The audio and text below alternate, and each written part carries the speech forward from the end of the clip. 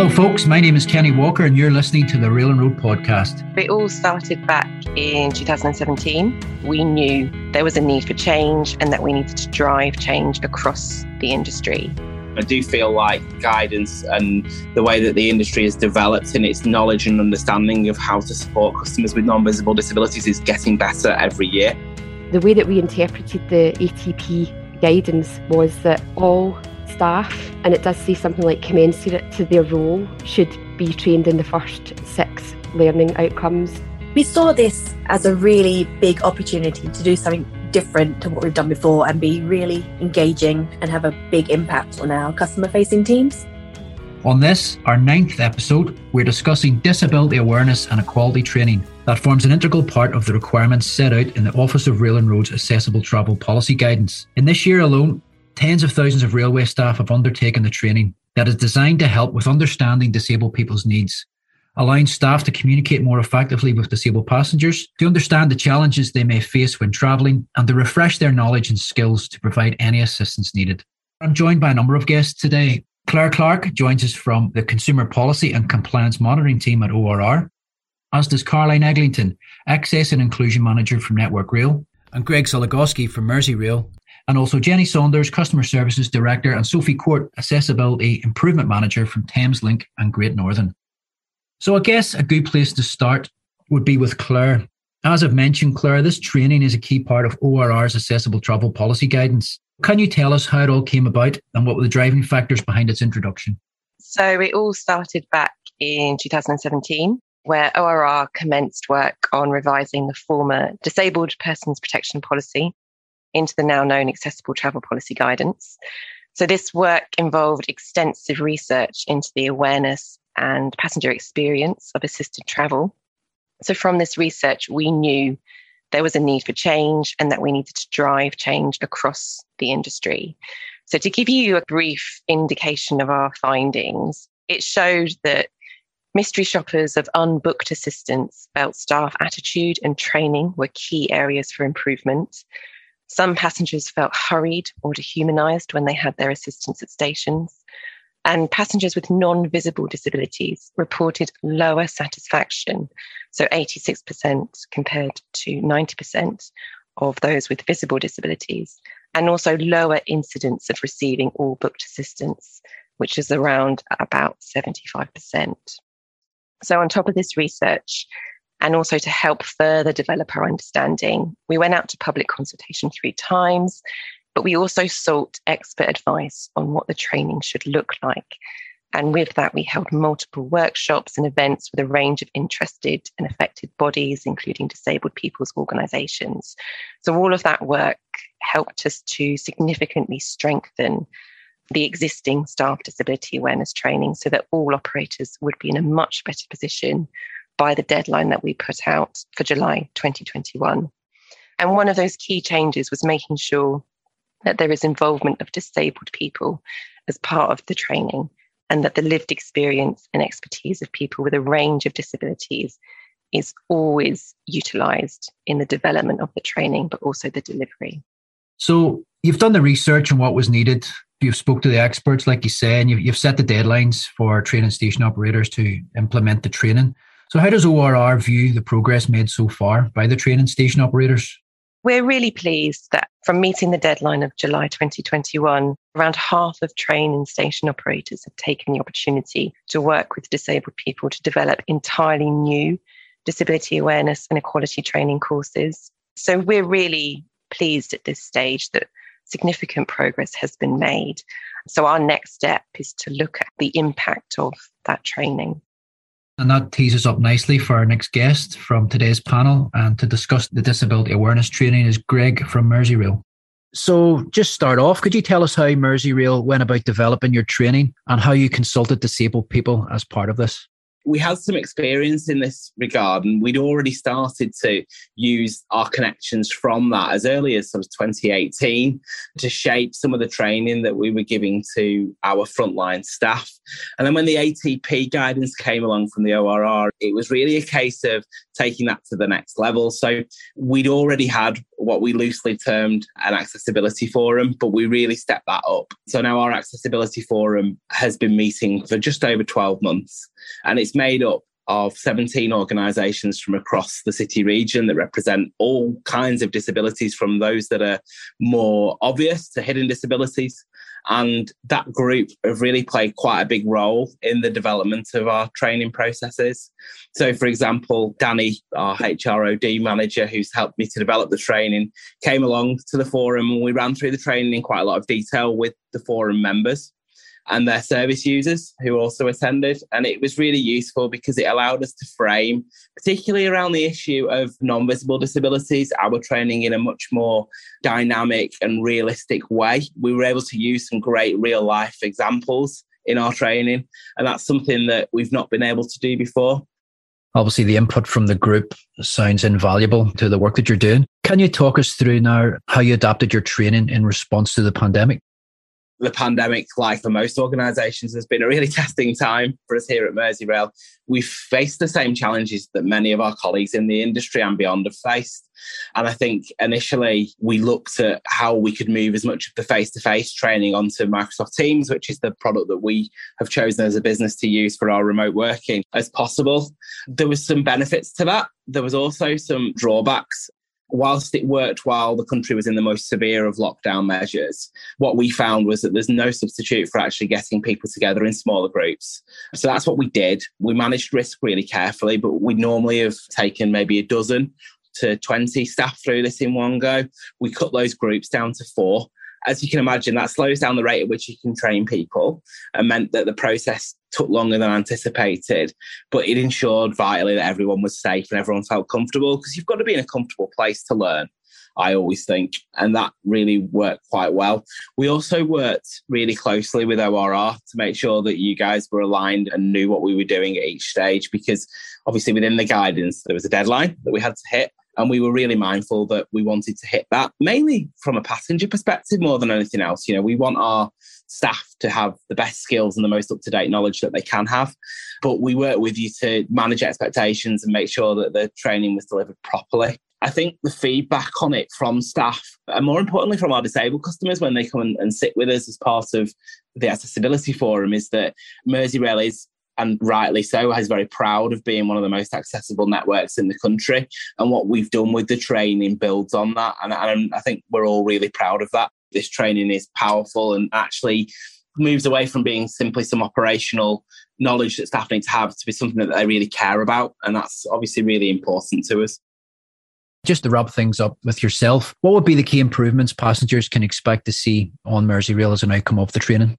I think that's a really good question. I mean, as mentioned before, we've always been really proud to be a really high performing operator when it comes to accessibility on the network. You only have to look at the number of customers that just turn up and travel with us. They don't need to book. And the really low level of complaints that we get around accessibility issues to know that.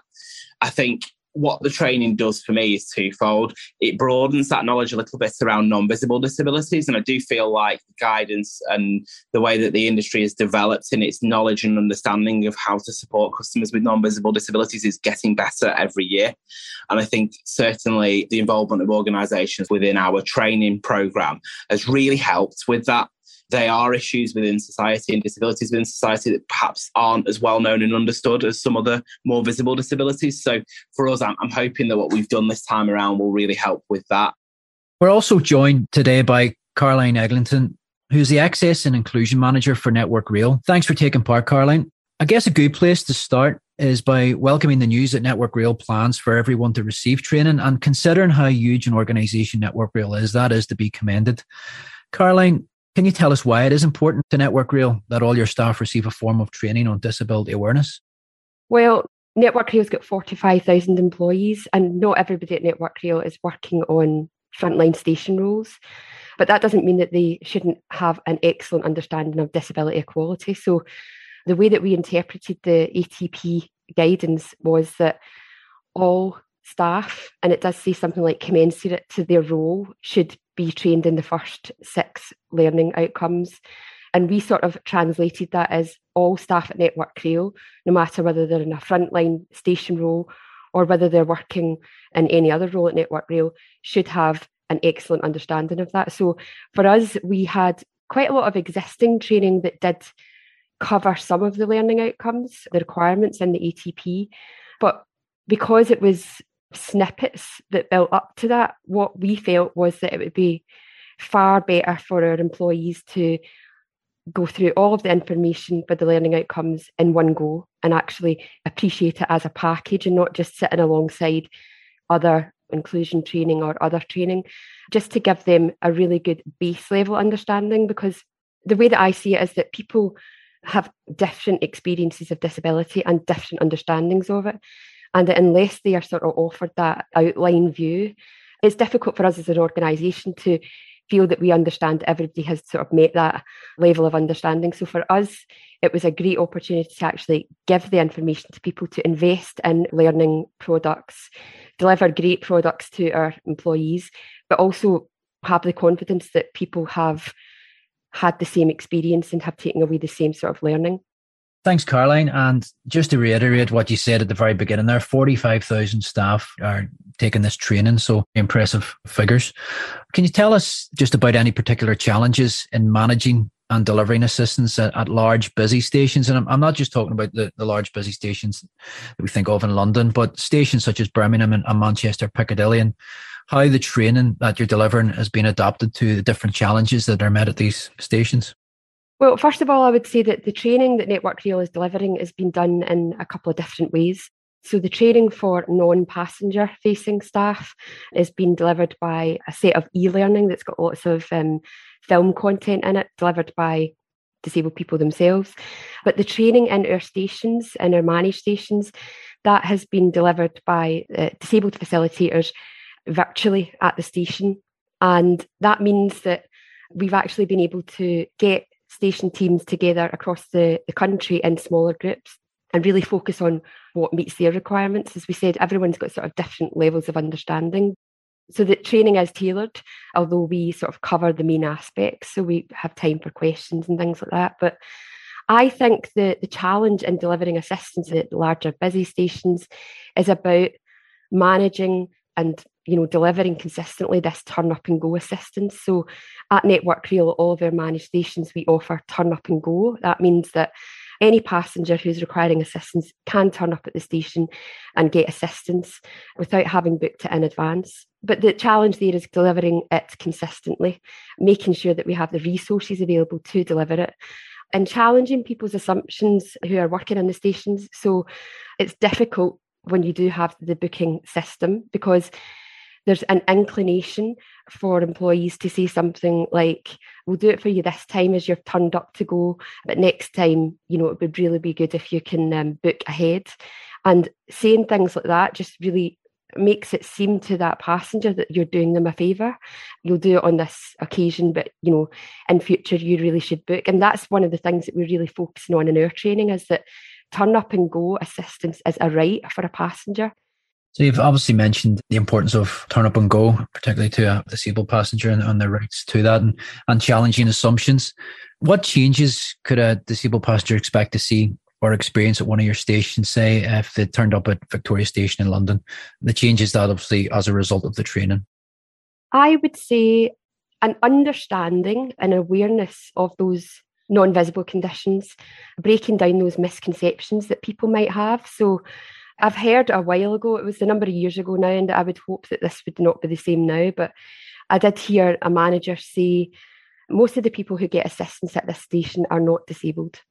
And I challenge that idea. I think most of the people who get assistance at a station is because they need the assistance. And it's really quite likely that they have some kind of non-visible condition that you can't see. And really challenging that misconception is something that our training focuses on. And that, 90% of conditions and impairments, you're not going to be able to tell by looking at somebody.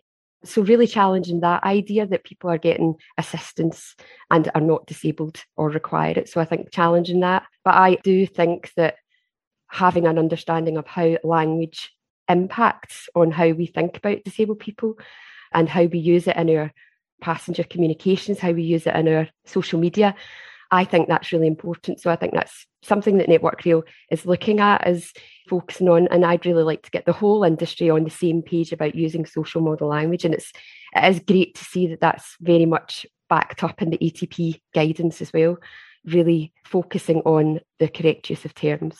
So the final question for you, Caroline, obviously if we're looking to the future, you've mentioned the social model language and bringing that in for Network Rail employees, but can you tell us what else is next for Network Rail in terms of your focus on improving your service for disabled and older passengers? There's a lot of work going on at Network Rail at the moment. We've actually just set up a new accessibility and inclusion team at Network Rail, and it's within the passenger experience part of Network Rail. So really having a lead on the strategy. So for example, we are developing a whole industry plan for accessibility inclusion. I think that will be really important. Working as one team with our TALK colleagues, so not just in the stations, but also across the rail industry. So working with Rail Delivery Group and their Access and Inclusion Forum, and alongside the other Access and Inclusion managers at the talks. That really helps us focus on service, because the service for a passenger is not just about what they experience in a Network Rail station, it's about what they experience on their journey. So really focusing on that and working on embedding this disability inclusion and customer service delivery in our wider station training, which is not just about the disability equality training. So for example, we've created some bespoke content for our customer service professional training, including station toolkits that we've created for our people. I think it's about not sitting on our laurels and thinking, well, we've done some work to deliver good disability equality training, but it's really about how we measure that impact. And we are measuring our performance, looking at where the assistance goes really well and where it's not going so well. And again, it's not just about Network Rail, but it's about working with industry on that. I'm also joined today by Jenny Saunders, Customer Services Director for Thameslink and Great Northern, and Sophie Court, Accessibility Improvement Manager. Can you tell me how staff reacted to the training, and have they told you this has helped in their interactions with people needing assistance? So I've been on the training course myself. I have to say it was an incredibly eye-opening experience for me. It gave me a fresh perspective, as I know it did for all of the attendees on the course. So I attended the course alongside our frontline customer-facing colleagues. And I have to say the training has been a real step change for us here at GTR. It's given our station and our onboard customer service teams a really unique insight into the challenges our disabled customers face. The trainers shared their real lived experiences with those on the course, and just hearing and understanding how that made them feel was really powerful. And our colleagues were invited to think about how they might deal with those situations differently to drive a much better and more positive situation for our disabled customers. The feedback I've had from our teams has been really positive. Our colleagues have been so enthusiastic about it. They really did enjoy the course, and they were hungry for learning about the issues that our disabled customers face. In fact, I remember well speaking to one of our colleagues who described the training as eye-opening.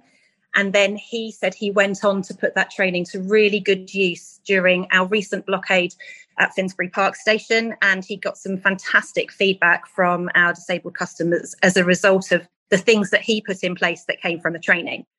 What is really clear to me is the training has changed working practices for us here at GTR. And it's an important part of our ongoing journey to improve accessibility across all of our railway. And with an eye to the future, can you explain how you'll ensure that this learning remains embedded in your processes and interactions with disabled people?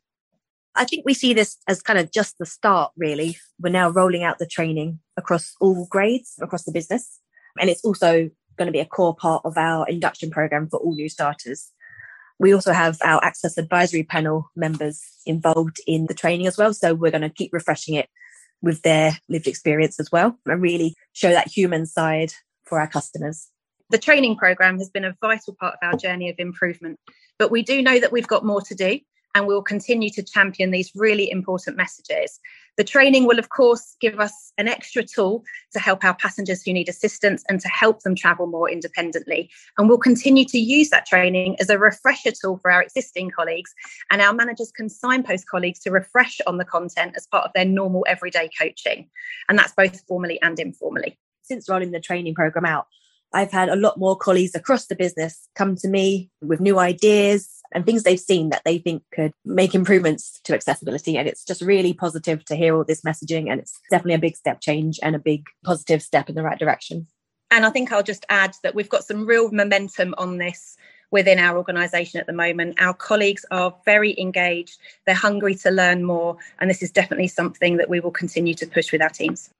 Jenny, Sophie, it's been a pleasure hearing all about the good work that's already went on and the ongoing momentum, as you mentioned. It's definitely pleasing to hear, and on all that's planned for the future. So on that note, thank you.